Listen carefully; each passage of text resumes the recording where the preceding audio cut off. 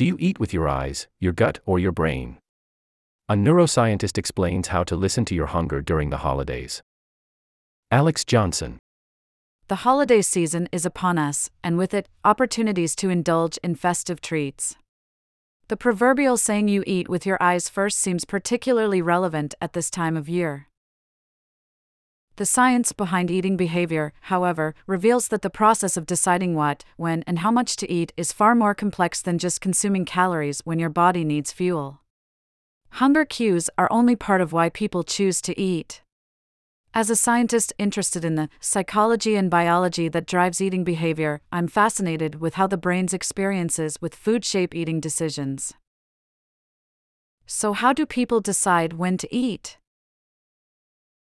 Eating with your eyes. Food-related visual cues can shape feeding behaviors in both people and animals. For example, wrapping food in McDonald's packaging is sufficient to enhance taste preferences across a range of foods, from chicken nuggets to carrots, in young children. Visual food-related cues, such as presenting a light when food is delivered, can also promote overeating behaviors in animals by overriding energy needs. In fact, a whole host of sensory stimuli, noises, smells, and textures can be associated with the pleasurable consequences of eating and influence food-related decisions. This is why hearing a catchy radio jingle for a food brand, seeing a television ad for a restaurant, or walking by your favorite eatery can shape your decision to consume and sometimes overindulge. However, your capacity to learn about food-related cues extends beyond just stimuli from the outside world and includes the internal milieu of your body. In other words, you also tend to eat with your stomach in mind, and you do so by using the same learning and brain mechanisms involved in processing food-related stimuli from the outside world. These internal signals, also called interoceptive cues, include feelings of hunger and fullness emanating from your gastrointestinal tract. It's no surprise that the signals from your gut help set the stage for when to eat, but the role these signals play is more profound than you might expect. Trust your gut. Feelings of hunger or fullness act as important interoceptive cues influencing your decision-making around food. To examine how interoceptive states shape eating behaviors, researchers trained laboratory rats to associate feelings of hunger or satiety with whether they receive food or not. They did this by giving rats food only when they were hungry or full, such that the rats were forced to recognize those internal cues to calculate whether food would be available or not. If a rat is trained to expect food only when hungry, it would generally avoid the area where food is available when it feels full because it does not expect to be fed. However, when rats were injected with a hormone that triggers hunger, called ghrelin, they approached the food delivery location more frequently.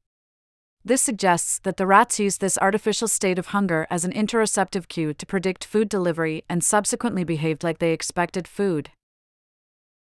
Interoceptive states are sufficient to shape feeding behaviors even in the absence of external sensory cues. One particularly striking example comes from mice that have been genetically engineered to be unable to taste food but nevertheless show preferences for specific foods solely by caloric content. In other words, rodents can use internal cues to shape their food-related decision-making, including when and where to eat and which foods they prefer.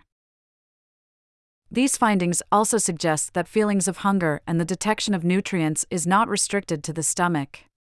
They also involve areas of the brain important for regulation and homeostasis, such as the lateral hypothalamus, as well as centers of the brain involved in learning and memory, such as the hippocampus. https://doi.org/1016/j.biopsych.2019.10.012. What happens in Vegas? The gut-brain axis, or the biochemical connection between your gut and your brain, shapes feeding behaviors in many ways. One of them involves the vagus nerve, a cranial nerve that helps control the digestive tract, among other things. The vagus nerve rapidly communicates nutrient information to the brain. Activating the vagus nerve can induce a pleasurable state, such that mice will voluntarily perform a behavior, such as poking their nose through an open port, to stimulate their vagus nerve. Importantly, mice also learn to prefer foods and places where vagal nerve stimulation occurred. The vagus nerve plays an essential role in not only communicating digestive signals but also an array of other interoceptive signals that can affect how you feel and behave. In people, vagal nerve stimulation can improve learning and memory and can be used to treat major depression. https://doi.org/10.1007/s13311-017-0537-8. Benefits of interoceptive awareness. Your body's capacity to use both external and internal cues to regulate how you learn and make decisions about food highlights the impressive processes involved in how you regulate your energy needs.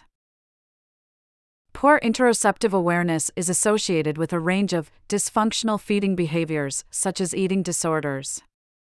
For instance, anorexia may result when interoceptive signals, such as feelings of hunger, are unable to trigger the motivation to eat. Alternatively, the inability to use the feeling of fullness to dampen the rewarding and pleasurable consequences of eating palatable food could result in binge eating. https://doi.org/1016/j.newbiorev.2019.08.020. Your interoceptive signals play an important role in regulating your daily eating patterns. During the holidays, many stressors from the outside world surround eating, such as packed social calendars, pressures to conform, and feelings of guilt when overindulging. At this time, it is particularly important to cultivate a strong connection to your interoceptive signals. This can help promote intuitive eating and a more holistic approach to your dietary habits. Rather than fixating on external factors and placing conditions on your eating behavior, enjoy the moment, deliberately savor each bite, and provide time for your interoceptive signals to function in the role they are designed to play. Your brain evolved to sense your current energy needs.